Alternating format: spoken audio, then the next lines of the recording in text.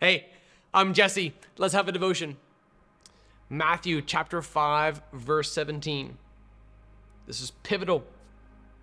Jesus said, "Don't think that I have come to abolish the law or the prophets. I did not come to abolish, but to fulfill."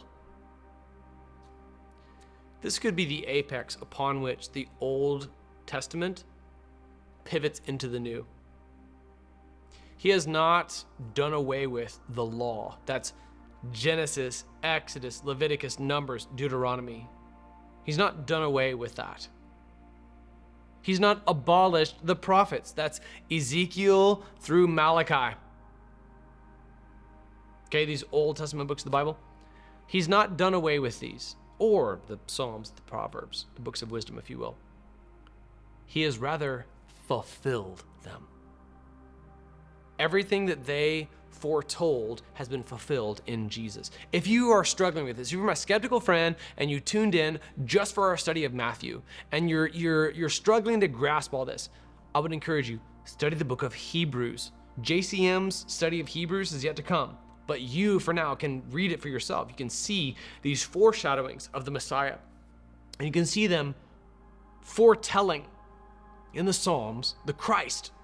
And you can see Hebrews showing how the Christ, as told in the Gospels, fulfills everything the Psalms said would happen. It's a beautiful foretelling. He has not abolished the law. He has not abolished the prophets.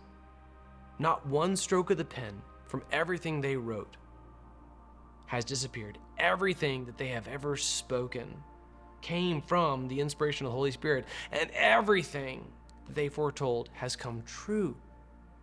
See our studies in 1 Corinthians, the God of all comfort. He is the yes for all the promises of God. Everything God foretold comes true in Jesus. Everything that God foreshadowed in the Old Testament finds its fulfillment in Christ. He has not abolished any of it. This belief that God has somehow done away with the Old Testament, like God doesn't care about the Ten Commandments anymore, that's called antinomianism. Anti as in against, nomianism as in like the law. So antinomianism is like anti-law, against the law. Rather, it's true that like God spoke the law, and by that law we become conscious of our sin. And by the atoning work of Christ, we can be forgiven and made new, even though we fell short of the law. So God has not abolished the law. Jesus does not abolish the prophets. Rather, everything that they said would happen has happened. And it happens in Christ and in Christ alone. This is pivotal for understanding the ministry of Jesus and the message of the Sermon on the Mount, which we're in currently right now.